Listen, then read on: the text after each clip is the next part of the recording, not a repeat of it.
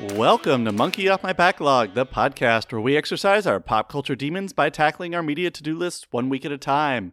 I'm your host, Sam, and with me is my co-host, Tessa, as well as Nigel and Elise. All right, so let's just get right back to the countdown. You ready?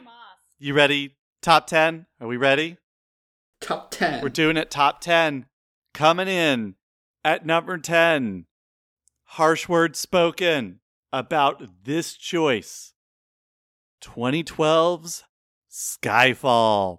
The one where the whole movie is just moving chess pieces around so that we can get to the cool adult Home Alone sequence at the end. So this is the other movie that Sam and I really disagree on. So I think that GoldenEye is a worse movie than he does. He thinks that Skyfall is a worse movie than I do. For a long time before I saw all of the other Bond films, Skyfall was my favorite of the Bond films. So it's probably lower on this list than it would be if I was making it alone, and it's probably higher on this list than if Sam was making it alone. I didn't particularly like the ending sequence, which Sam aptly described as growing up Home Alone, a Home Alone with guns. But I think a lot of it is quite good. Like, I think, what's his name? Javier Bardem, isn't it, who plays Silva? I think he's a really good villain and definitely one of the better ones that they've had in a long while. Nigel, I just refer to, I don't actually say it's Javier Bardem who plays that role. I say it's Sugar from No Country for Old Men who plays that role. It's like twice removed from Javier Bardem. That's how insane it is. I love that. Like, literally, he's insane. That is a... That's exactly like the so productions of Streetcar Named Desire after Marlon Brando stopped doing it on stage because they wouldn't ask who was playing the character, they'd ask who's playing Brando. But yeah, so I like everything after they go to the Skyfall house is a bit meh for me. I appreciate that, spoiler alert, that they had the balls to kill off Judi Dench as M, which I wasn't expecting the first time I saw it. I was like, holy shit, you know, that's quite a move. I like all of the film at the start when you get the fake out for you know, we get the Bond is dead fake out where Moneypenny shoots him on the train. I think that whole action sequence as well with oh yeah, I remember the bit I was trying to think of where he steps down off of the digger onto the train and like fixes his suit. I think that's just great. The introduction of Ben Whishaw as Q, that's great. I love Ben Whishaw as Q. Like, he's no Donald Llewellyn, but he's definitely better than Cleese. And as well, I think tying in a villain, like the villain's motivation is getting back at M. You know, the whole like think on your sins thing is a really interesting dynamic because it's not one we've really seen before to this extent, where it's like Jaws has a vendetta against Bond because he wants to kill Bond, and like other ones are like Blofeld is evil and wants world domination, or it's the Soviets and it's the Cold War, things like that.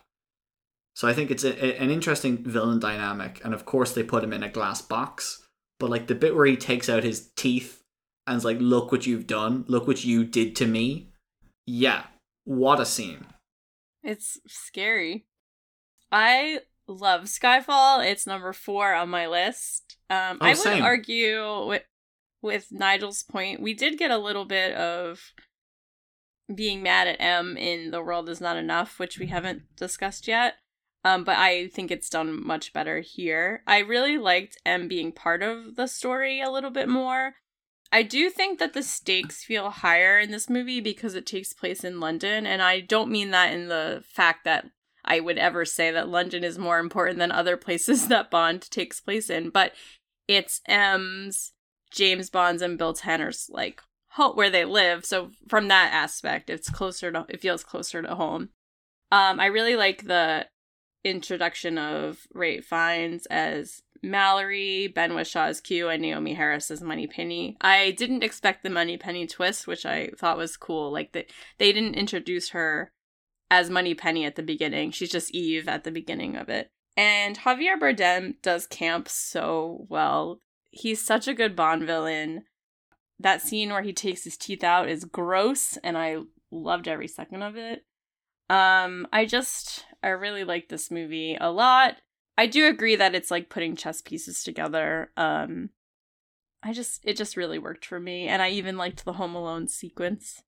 I liked the shout out to the fact that Sean Connery is Scottish, so I like that they made Daniel Craig's Bond also Scottish. I thought that was a really interesting little parallel. I love the M stuff because I love Judi Dench, first of all. I've always liked her. Even in the bad Brosnan films, I liked her as M. But the thing is that she really has an arc. Out of all the M's that we've seen, like, M is usually just this, like, plot device, right? To either give Bond his mission or to try to prevent Bond from going on a mission. And she has like this whole arc, like you said, she's a morally ambiguous character. Like they've never pulled punches with her. They've always made her somebody who was willing to get the job done no matter what the cost. And I really liked that they kind of culminated that arc here in Skyfall. And even though it ends with her death, which is clearly, you could say it's fridging in some ways because it's supposed to, like, you know, obviously shock Bond and, you know, make him, you know, it's supposed to do something with him emotionally.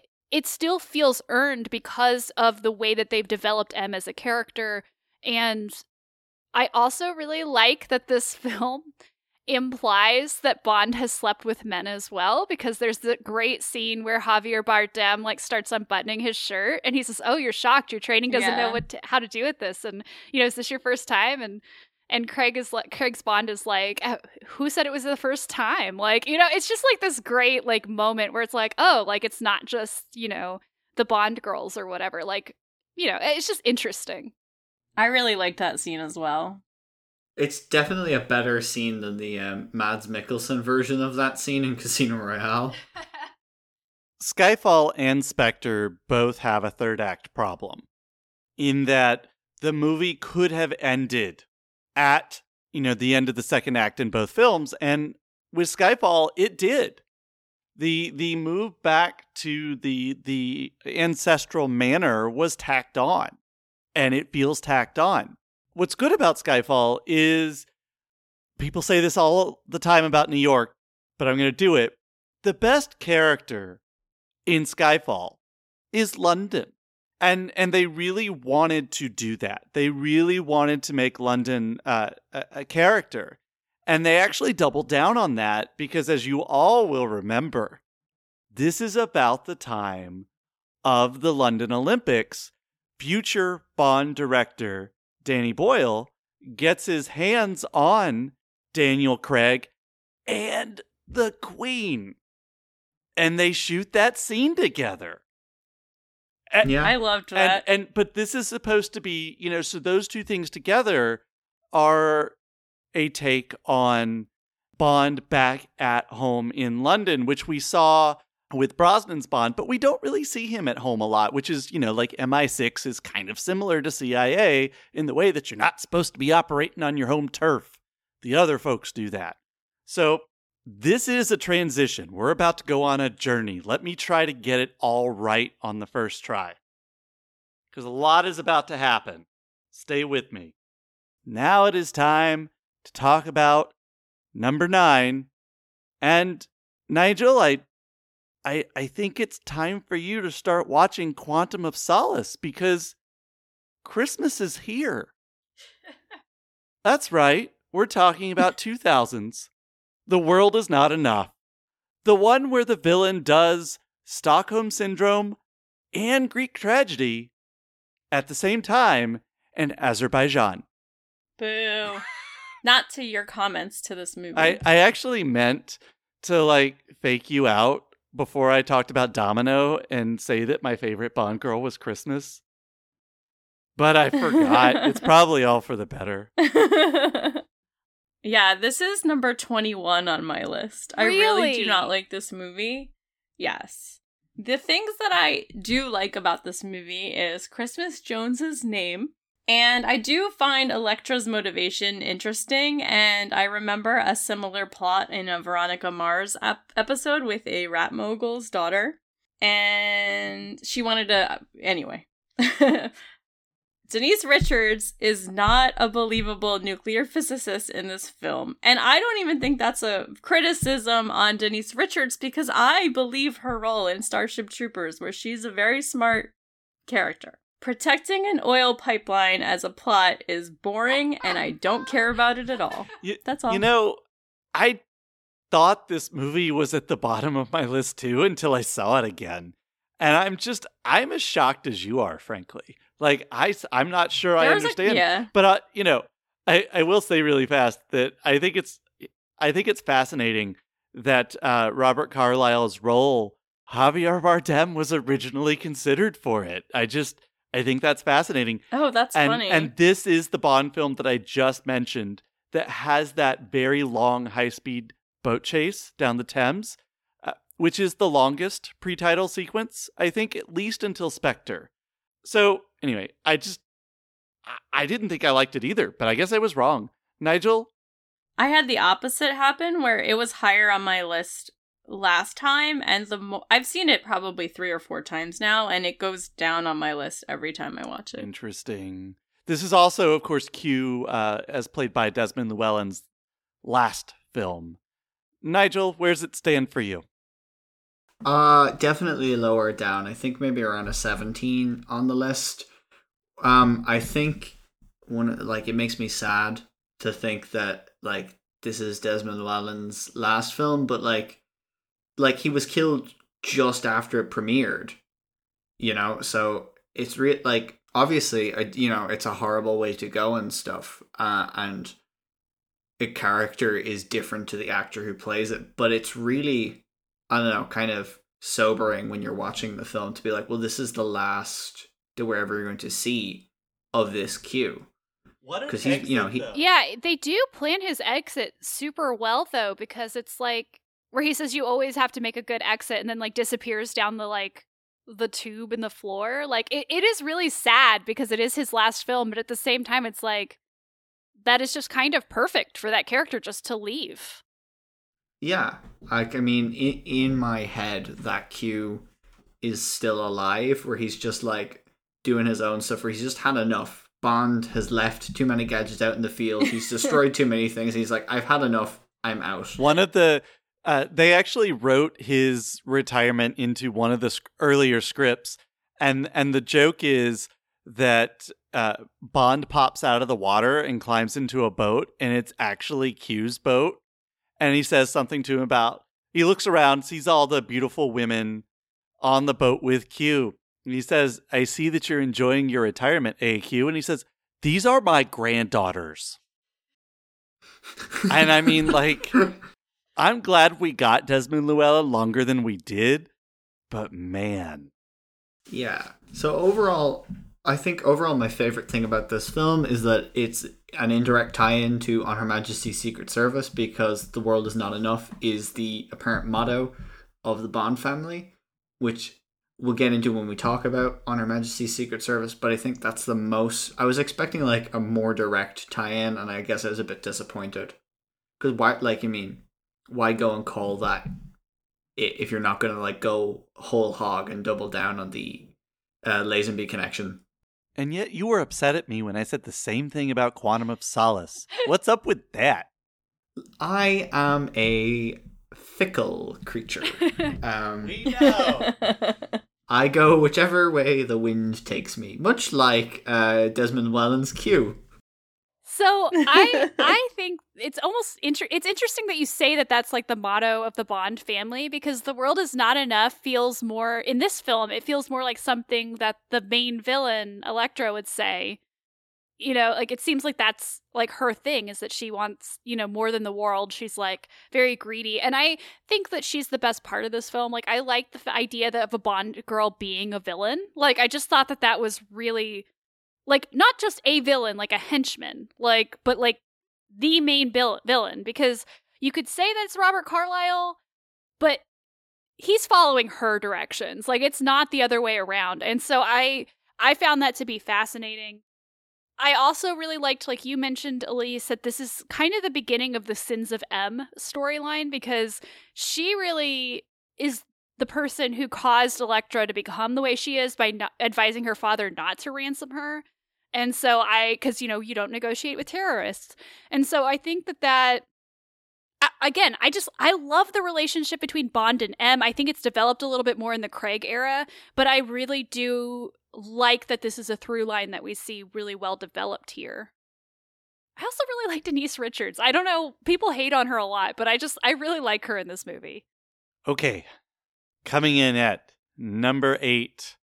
The movie that shouldn't be the previous Bond movie, but is because No Time to Die hasn't been released yet. I'm talking about 2015's Spectre. That's the one where the villain becomes obsessed with world domination because his adopted brother said, "I'm not in your room," that one time. I hate this film. I hate this film so much from the bottom of my heart. I think this is probably the lowest on my Bond films. Wow. I've been waiting for this one, and I'm like, every time it's not mentioned, I'm like, oh god, it's closer to the top. And this is the one that I keep going, one which you haven't mentioned. Again, we are also surprised, much like the last film. We are surprised that this one's up here. So, do go on. This is like the quintessential, this is like the crystallization of my problem with Bond as a series, where it doesn't commit to anything it does. Like I brought up the mechanization of the military-industrial complex and how that's never really answered. I feel like Christoph Waltz is wasted as Blofeld, and so this is going to tie back into the pin I dropped where I said No Time to Die, where it's like this film is revamping the stuff that was done in the old Bond, and it's not doing it good. And I guess it ties back into where Sam was expecting after they did Casino Royale that they would do From Russia with Love. And they did Quantum of Solace, where it's like, you've started doing old Bond and now you're just doing it bad. Where I was not sold on Christoph Waltz as Blofeld at all. And so I said No Time to Die because I've seen people say that Rami Malek is playing a version of Dr. No in No Time to Die, Dr. No Time to Die, and I'll be really, really disappointed because while I think Rami Malek has the chops to pull it off, I feel like he should be his own villain because now... Oh, sorry, you were going to say something, Sam? Oh, no, I was just going to say, this is the second time we've talked about Rami Malek with you on this podcast. And second, so what you're saying is this is another Benedict Cumberbatch. Yes. It's not Khan. It's not Khan. It's not Khan. Surprise. Yeah, exactly. I had that in my notes as well. Where it's like, if he's Dr. No, it won't be the end of the world, but like now that they've officially gone past the stuff, like we've basically adapted every single Fleming thing, and now it's just a planning committee, I think it should be an original villain like Silva was. I think the opening of this film is really good as a cold open, and I think that's about the only good part of the film. Like I mentioned, with the atmosphere, I liked that. And I like the bit where Dave Bautista comes in and just strangles a person to get his seat at the table. I thought that was like so bad. I was like, yes. And I wish that were the tone of the film. Like, I wish it had borrowed some of the unforgivingness from Quantum of Solace in how the tone of this film is constructed. I did not care for Andrew Scott as C. I was like, why is he in this film? Because he's tied into the whole drones and weaponization thing. Because he wasn't the original choice. Yeah, I know, but the whole character. Who was? I was going to wait to say this, but Nigel, you really queued it up for me. You know, when Casino Royale came out, is this a reboot? Is this a continuation? What is the continuity? And Judi Dench's continued casting makes it weird. But if you ignore that, Casino Royale was a straight up reboot. It is like Kelvin versus Bond, whatever that is. I don't know. It's a different Bond. It's a reset. It's a hard reset. And I continued to believe that. And basically what this does is just tells the whole story. And that story is going to end with No Time to Die. That's what I think Spectre does. Like watching these movies in order, I realized you've told us the whole story again. You've told us the story all the way through. I halfway believe that we're almost done with Bond. Period. to the extent that I would not be shocked to find out. And by the way, with Eon Productions having so much trouble keeping the story going with those lags, I find it hard to believe in the last 18 months they haven't already cast the new Bond, haven't already written the new movie, that a lot of stuff hasn't been pushed forward because they keep getting burned and they hate it. I kind of believe that the next Bond is the last Bond, and I further believe it's not out of the realm of possibility that in a shocking twist, Daniel Craig's going to play us out with one more Beyond No Time to Die. And I think that for the reasons you talked about, Nigel. Elise, what do you think of Spectre? So this is number 10 on my list. I do feel that it benefits for me on rewatch away from the is it Blofeld, is it not Blofeld, Star Trek Into Darkness of it all. Like, watching it away from that kind of makes it better because I don't care about whatever the marketing or whatever they say. Although I don't enjoy when the production lies to us and says, nope, that's not Khan or whatever. The Day of the Dead festival set is absolutely stunning to me. I love that. I love Bond's skeleton suit. I love that whole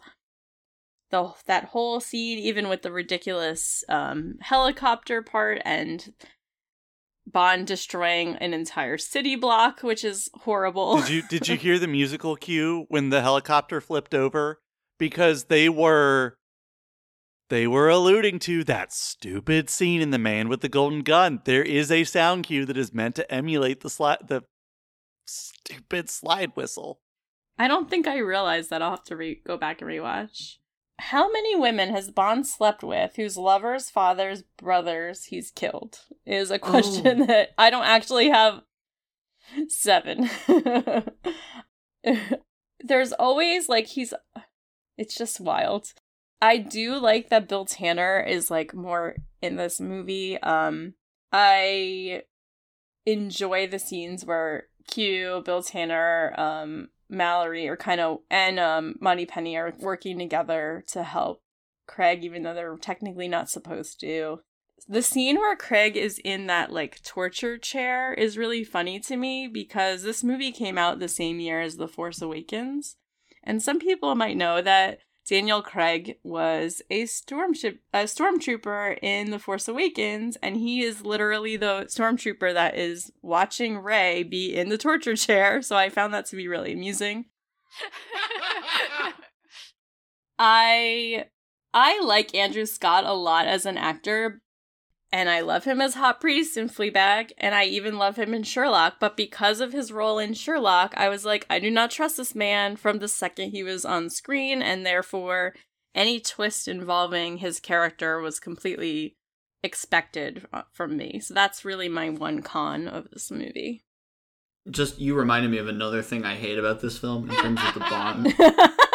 In terms of the Bond girl, and this is like trigger warning for some upsetting stuff. The fact that Monica Bellucci, when Bond goes to Italy and attends her husband's funeral, kills a bunch of guys in front of her and like makes advances on her, and despite her like explicitly not giving consent, I really hate that. So I really like this movie because I felt like all of the characters made sense in this movie. Like, there were very few characters that didn't have something going on in their lives. Like, even Ralph Fiennes' M, who, I mean, Judi Dench will always be my fave, but I really like that he feels like somebody who has field experience. He's not just some old person sitting in an office. And I really like that we get to see Moneypenny's interior life a little bit. We get to see Q's interior life a little bit. I just felt like this was a pretty solid story, and there's a lot of callbacks to things in Bond, you know, like, but it does it without being too, like, in your face, like, elbowing you, going, huh? Like, there's the slide whistle sound effect. The train is very, like, the fight scene in the train is very reminiscent of From Russia with Love. You know, the cat, obviously, I always sucker for the cat, and I love that the cat jumps on his lap when he's in the torture chair. Like, it's like, I don't know. It just cracks me up. It's just like, oh yeah, like I'm part of this too. And the like the retreat high in the mountains in Austria is very on Her Majesty's Secret Service. Like, even Dave Bautista's character, who apparently Dave Bautista, like, there's some stuff with him in this movie too. I think he's great in this movie, but he's very, even though he doesn't have the teeth, he's very Jaws adjacent because he's silent except for one word, and he has the like metal fingernails, which are very like Jaws like, and I appreciated that. I liked Christoph Waltz as Blofeld. I thought it was an interesting take on this character. It is an origin story, kind of, because we'd never seen this version of Blofeld before, so I would have been interested to see them do more with him as a character. Don't we see him get his scar for the first time in this movie? Yeah, and we went back and the origin of the scar. We went back and looked at the original Blofeld scar, and they did a really good job at matching it. Oh, that's cool. All right, so it's time for part 2 of my 3-part podcast within a podcast, Bond Actors in Peril. This one is brought to you by Daniel Craig and Dave Bautista. So during one of the scenes where Dave Bautista throws Daniel Craig said, "You need to throw me a little bit harder." And so he did, and that's why he had to take 2 weeks off to have knee surgery. But that's okay, because he punched Dave Bautista in the nose and broke it. And he felt so bad. Dave Bautista was like, "It's not a big deal." Popped it into place, blew out the blood, and kept going. And that is episode 2 of fucking unit. That is episode 2 of Bond in Peril. All right. We are so lucky to have Dave Bautista in our lives. Period. Hopefully he's. You are correct. Please tell me that the what you mentioned, Tessa, that there was some stuff with him in that film that it's not like he's secretly an awful human being. No. That's what I was wondering as well. I was referencing the stuff that Sam was going to talk about, but then Sam made a motion to let me know that he was going to talk about it. So that's why that was. No, as far as I know, Dave Bautista is an amazing human being.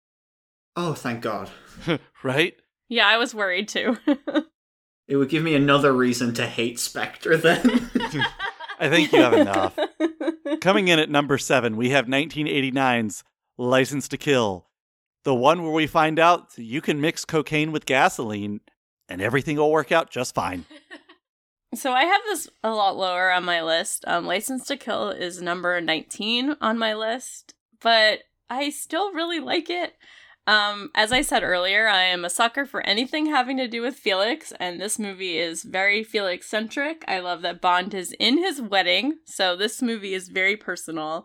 I think Pam Bouvier is maybe the cutest of all of the Bond girls. I love her short hair, and I think it's really funny when she gets jealous in the movie when James is giving attention to Lupe instead of her. I find Benicio del Toro's performance in this movie to not be great. I don't enjoy it. He's so attractive, though. Like, young Benicio del Toro is a very attractive person. I completely agree with you, but I just don't like how he's acting. And Wayne Newton is playing a huge creep. So that's good. But yeah, it wasn't my favorite. Nigel, how do you feel about A License to Kill?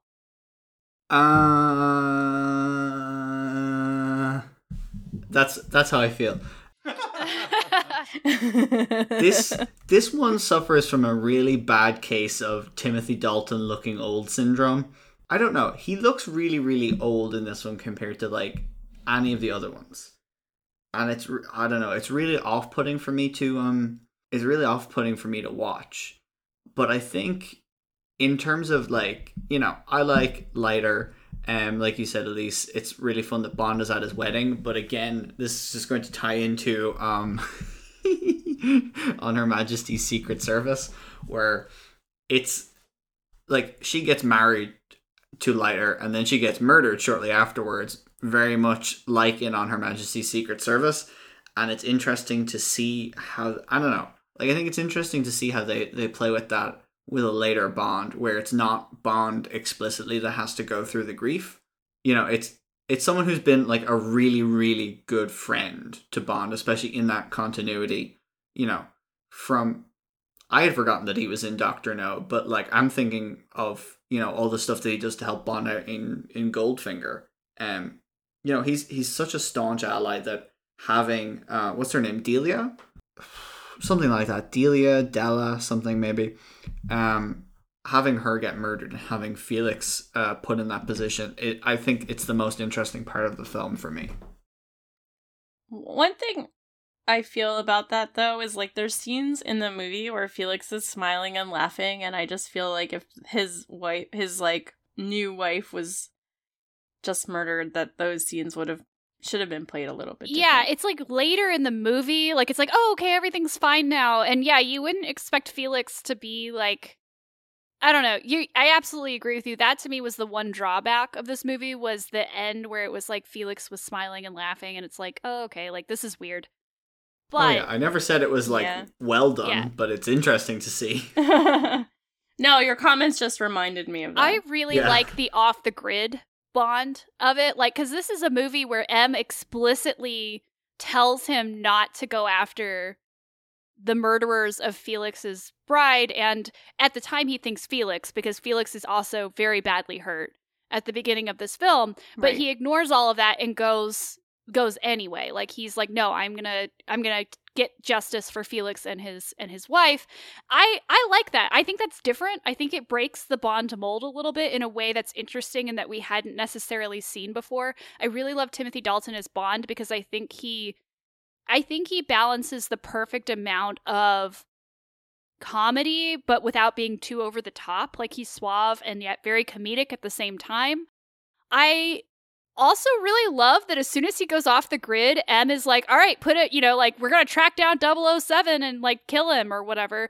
And, Q is immediately on a flight to go help Bond, which is, I think, great. Like, this idea that Moneypenny and Q are on Bond's side. Like, they will always be on Bond's side over M's side. And I find that to be just great. Like, they're Team Bond all the way. Yeah, that's a dynamic that the new films have really captured. Like, if there's anything in terms of the spirit of Bond, it's like that Bond has allies no matter how dire a situation he is. Like, in Spectre, I'm willing to hand Spectre this. It's that, he's stop celebrating, Sam. Stop celebrating. He's told explicitly, stay away from this, and then Bond is just like, you should help me, Q. And Q's like, fine, I guess. Just, I have cats I need to look after. Yeah, but then there's that great moment in the Skytram that is a reference to two different Bond movies at once, where Q simultaneously sees the person getting in to threaten him and pulls the data off the ring and realizes that Bond is right. Bond is a jerk, but he's our jerk. And that's the moment where Q really realizes it. And that ties very well in with that. Probably, we don't really realize that Llewellyn's Q feels that way, but we know that he does by the time we get to this film. So this was the first, Quantum of Solace was not the first one. This was the first film to be affected by a writer's strike because we lose Maibaum's influence. Later on in the screenwriting process, he was the scribe of record, and a strike took him out. We also have, as Nigel mentioned, kind of an indirect reference to On Her Majesty's Secret Service. This has the very, very, very famous line, he disagreed with something that ate him. And, I forgot about that. Yeah, what a great line. It's a good one. Yeah, to Nigel's point, too, it's ironic because, when Connery left the first time, that's when Adam West was a possibility. That's when Roger Moore came into the picture. That's when Timothy Dalton came into the picture. But they said he was, and this is true, too young.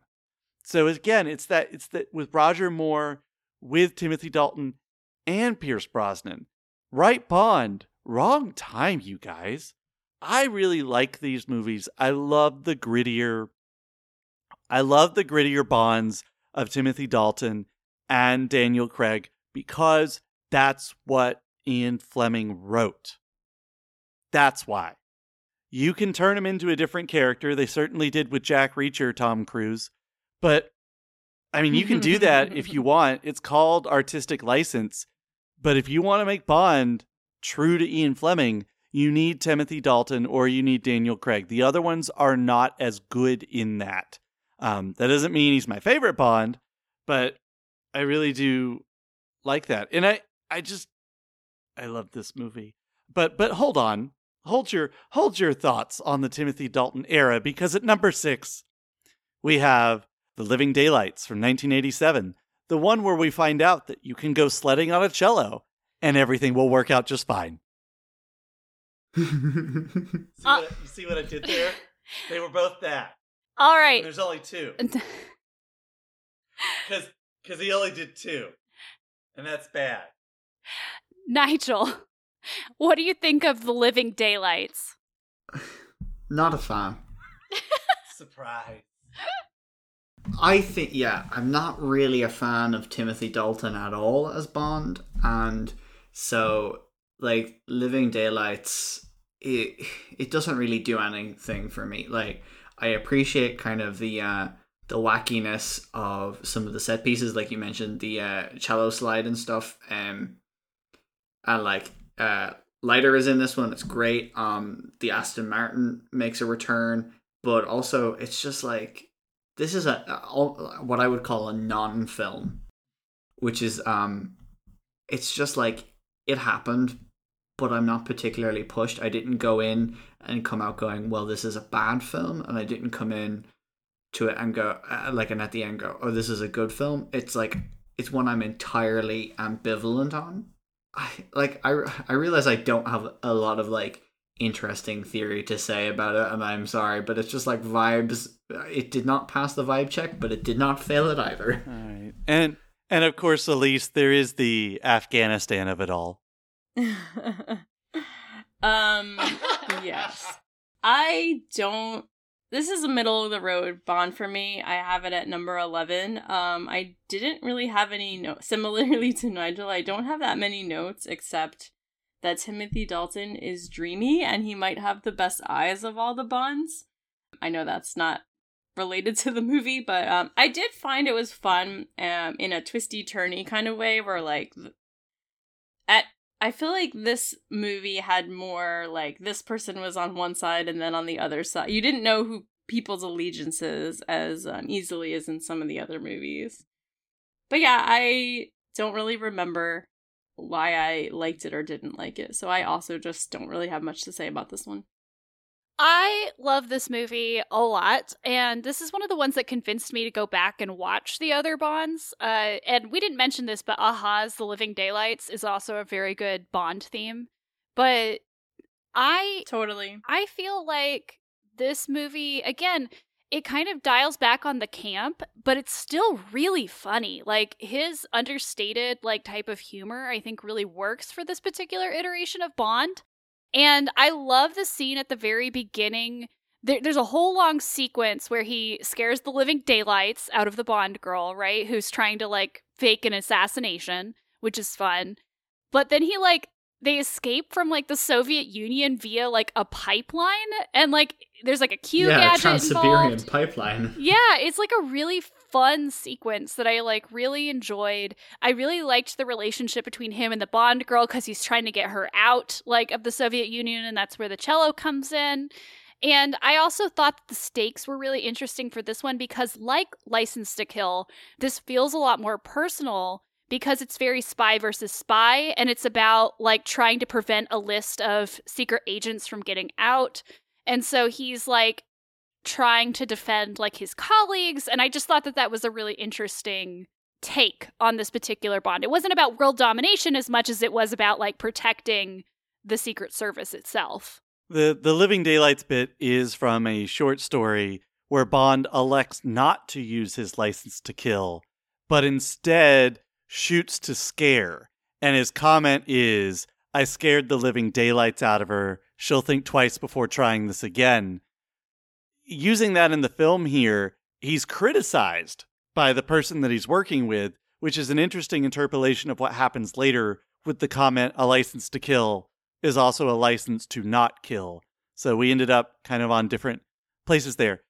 This is a really good time to have a conversation about some very important business, which is, of course, who is the best Bond. Nigel thinks it's not Timothy Dalton.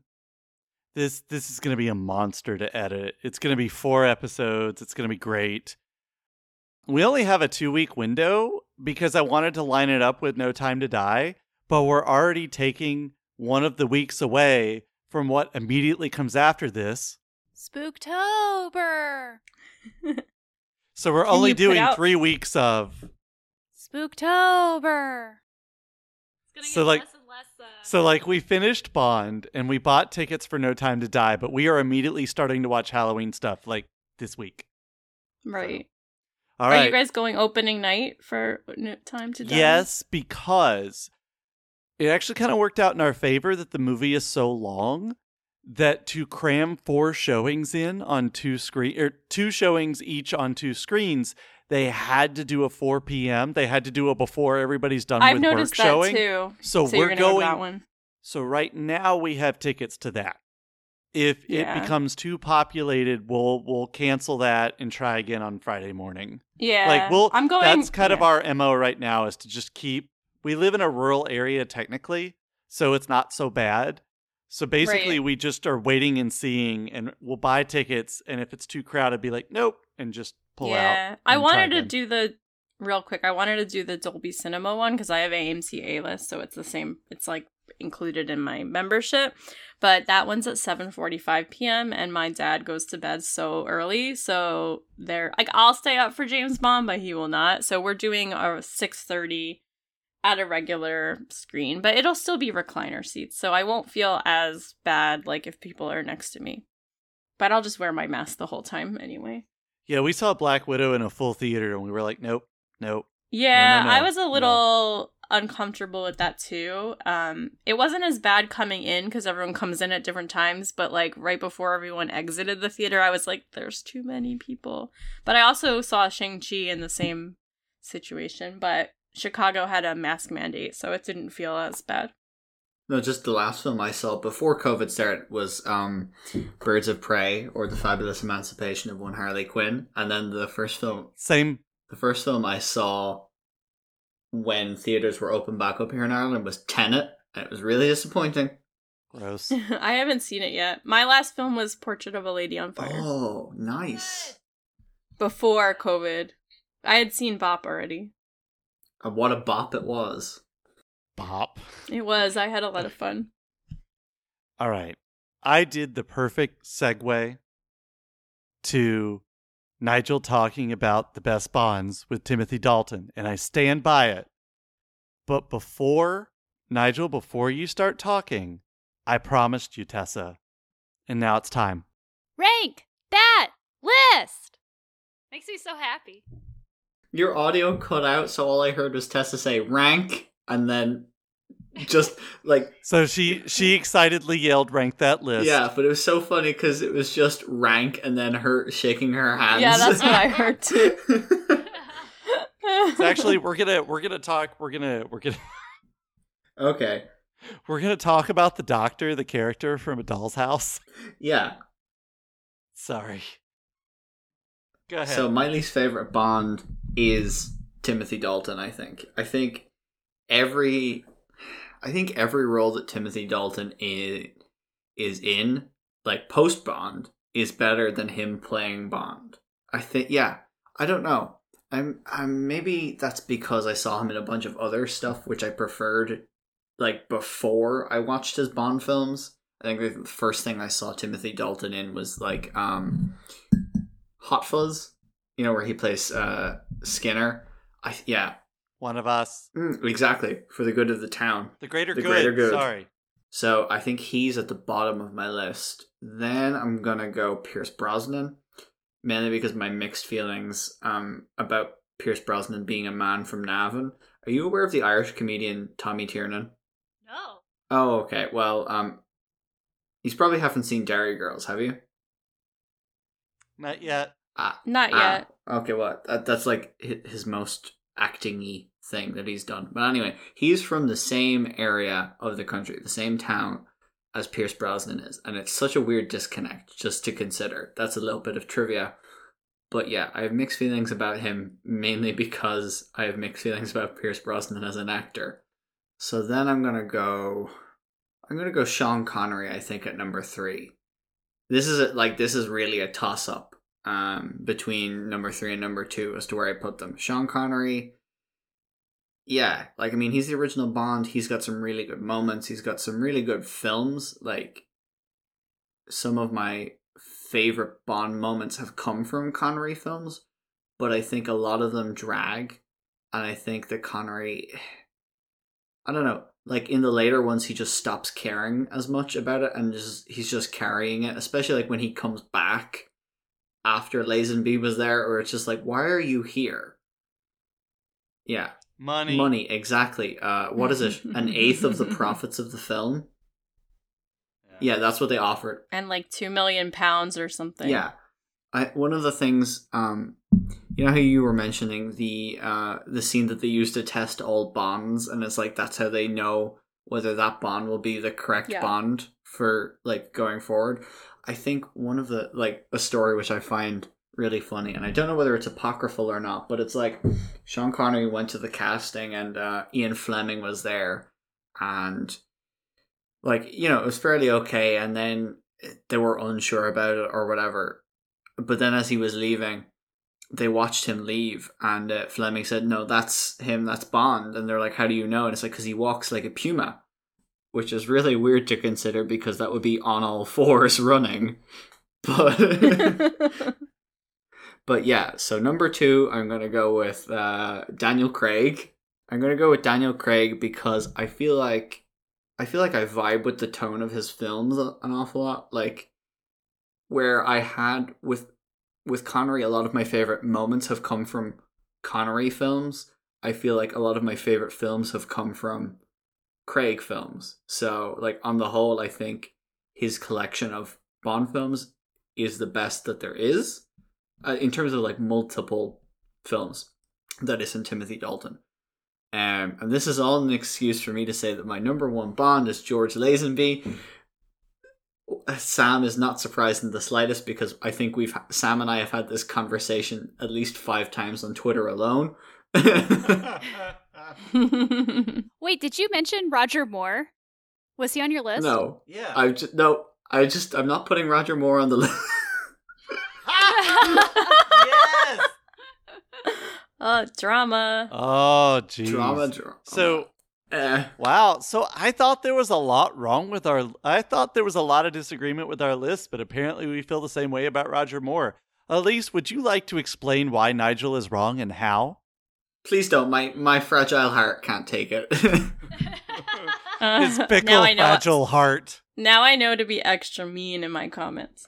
So I want to preface this by saying I genuinely love every single Bond. So being last on my list is not a bad thing. It's just being least first. So yeah, 100%. So my number 6 is actually the same. It's Timothy Dalton, and I honestly think it's mostly from being even before this, and I still feel this way, being the least connected and familiar with his movies in general. So it's really just I have not connected with his movies as much as I have with the other ones.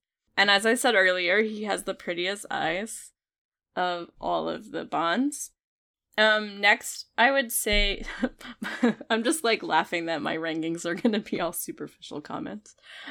They're not all going to be, but that's okay. But if they were, that would be okay. Yeah, it would be okay. We all have our things. So number 5 is George Lazenby. I very much like On Her Majesty's Secret Service. I find George Lazenby to be like a funny just person in general. I know you guys talked about it on Monkey, but I just love that Becoming Bond documentary. This is more about that documentary, but he's such an unreliable narrator that it's just very entertaining. But yeah, I do appreciate that he had this attitude of, okay, I don't want to be caught doing this for the next 10 years of my life, so I'm just gonna peace out of here. Number 4 is Pierce Brosnan, which I have to fully admit that I accidentally forgot to put on my list, and did just now when Nigel mentioned Pierce Brosnan. So, sorry to that man. I like Pierce Brosnan a lot. I think that he has... There's that... He does, like, the silly joke part and really well. Those movies are definitely some of the sillier ones. He was also my first Bond, so even though those movies aren't all my favorite, I just, I'm a little nostalgic for him. So Roger Moore is actually number 3 for me. I did not like any of the Roger Moore. Okay, that's not true. The first time I watched these movies, I only liked 2 Roger Moore films, and I watched them again, and he's so good at the camp. Yes, he completely, I think honestly for his last 3 films, he's too old. But I still really enjoy his performances. But I can't think of Roger Moore and not think of Lost in Translation. When Bill Murray's doing that like whiskey commercial and they're talking about him being James Bond and he was like trying to do like a Connery thing and they're like, no, Roger Moore. So that's also probably association. Number 2 is Daniel Craig for me. I agree with Nigel that Daniel's movies as a whole are the most he has the most like good Bond movies of all of the actors. I think he does a really good job of being that, like, we haven't really talked about Casino Royale yet, but like he's like that blunt instrument that like gets things done, and there is a grittiness, but he also does the emotional scenes pretty well, even when Bond himself is trying to pretend that he's okay, you can tell when he's not. And my number 1 is Sean Connery. He's just classic. He was first. I really love those first 4 movies. I love all of them. I think of Bond and I see his face. That's all. And that's fair. I mean, I think that there is something to be said with association, for sure. Mine is now for something completely different. My least favorite is Moore, and it's mainly because I think he's too old for most of his movies. I mean, and again, I'm like Elise. Like, I like all of them in different ways. I think they all bring something different to the character. So it's not an insult to be last on my list. It really distracts me how old he is in most of his movies, for sure. And that's why he's on the bottom. Pierce Brosnan is next. As I said, I think he does a pretty good job about certain elements of Bond, but he's really a Bond in the mold of Roger Moore, and so I think that's why he's more towards the bottom of the list, is that he seems like he's trying to do more a lot of times, and it just kind of comes across as meh to me. Do you wish he had done more to stand out? I was gonna make the same joke. There it is. The next one, hold on. Number 4 is Sean Connery. So he's a little bit lower on the list, mainly because, like Nigel said, I feel like he's phoning it in near the end of the movies, and also because, I don't know, I don't feel like Connery actually comes across as suave as I like Bond to be. Like, sometimes he just seems a little bit more, I don't know, like that football player type of vibe off of him than I would like him to be. But again, like Elise said, he's classic Bond as well. So, I mean, I could see both sides of that. Number 3 is Craig. Craig, I think of all of the Bonds, does a really good job, like you said, Elise, of being the most emotionally conflicted. Like, he does a really good job of making us believe that Bond has inner emotions besides, like, coolness and suaveness. like all the other Bonds like don't necessarily do a great job of making Bond a more than one-dimensional character, and Craig really does that, I think, in a lot of ways. Or at least he does it in the most consistent manner, I think, because I think that number 2, Lazenby, for me, also does that really well. Just maybe because he only has the one film, it's hard to track him across multiple films the way that you would Craig. But I do really love his Bond. I think he does a really good job of being playful as Bond, too, which I really appreciate. And number 1 is Timothy Dalton. And I think the reason why Timothy Dalton is my favorite is because I really love his films a lot. And because Timothy Dalton is the one Bond, and I'm just going to say this, that I understand why women would throw themselves at him. Like, that man is so attractive, and his eyes and his voice, just perfect. All right, Sam, tell us why we're all wrong. So there are 2 things. 1, I have coerced Tessa in no way. I did not know what her Bond ranking was until just now. Ours is the same. Wow. Which leads me to my second point. If you go back and listen to Nigel's list, and you assume that Roger Moore is below Timothy Dalton, because he didn't even make the list, if you remove Timothy Dalton from Nigel's ranking and move him to the top, we have the exact same ranking. Everything else was the same. That's pretty freaky now.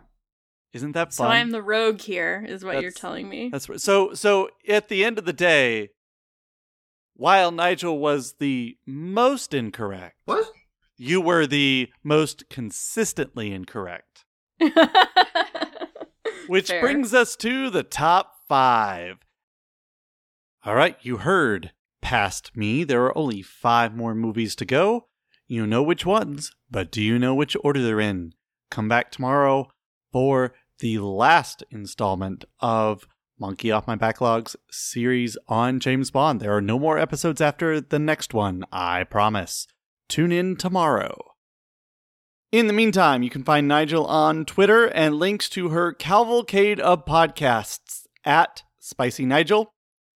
You can find Elise on Twitter at Elise_Tendi and her Deep Space Nine podcast on Twitter at Podwraiths. Tessa is on Twitter at SwaylaTessa. Be sure to listen to Tessa and Nigel's brand new podcast, Nanny Ogg's Book Club. Find out more about that on Twitter at Nanny's Book Club. Finally, you can find me on Twitter at Sam_Morris9. Send us your thoughts about the rankings we talked about today, what pop culture you've crossed off your list lately, what you'd like for us to talk about on future episodes, or anything else that comes to mind. Find us on Twitter and Instagram at Monkey Backlog. Check out our brand new website, monkeyoffmybacklog.com. Email us at monkeyoffmybacklog@gmail.com. Our theme song is Hot Shot by Scott Holmes and can be found on scottholmesmusic.com. Please rate, review, and subscribe on iTunes. Follow us on Spotify, Stitcher, Amazon Podcasts, Google Podcasts, or wherever you listen to podcasts. Get that monkey off your back.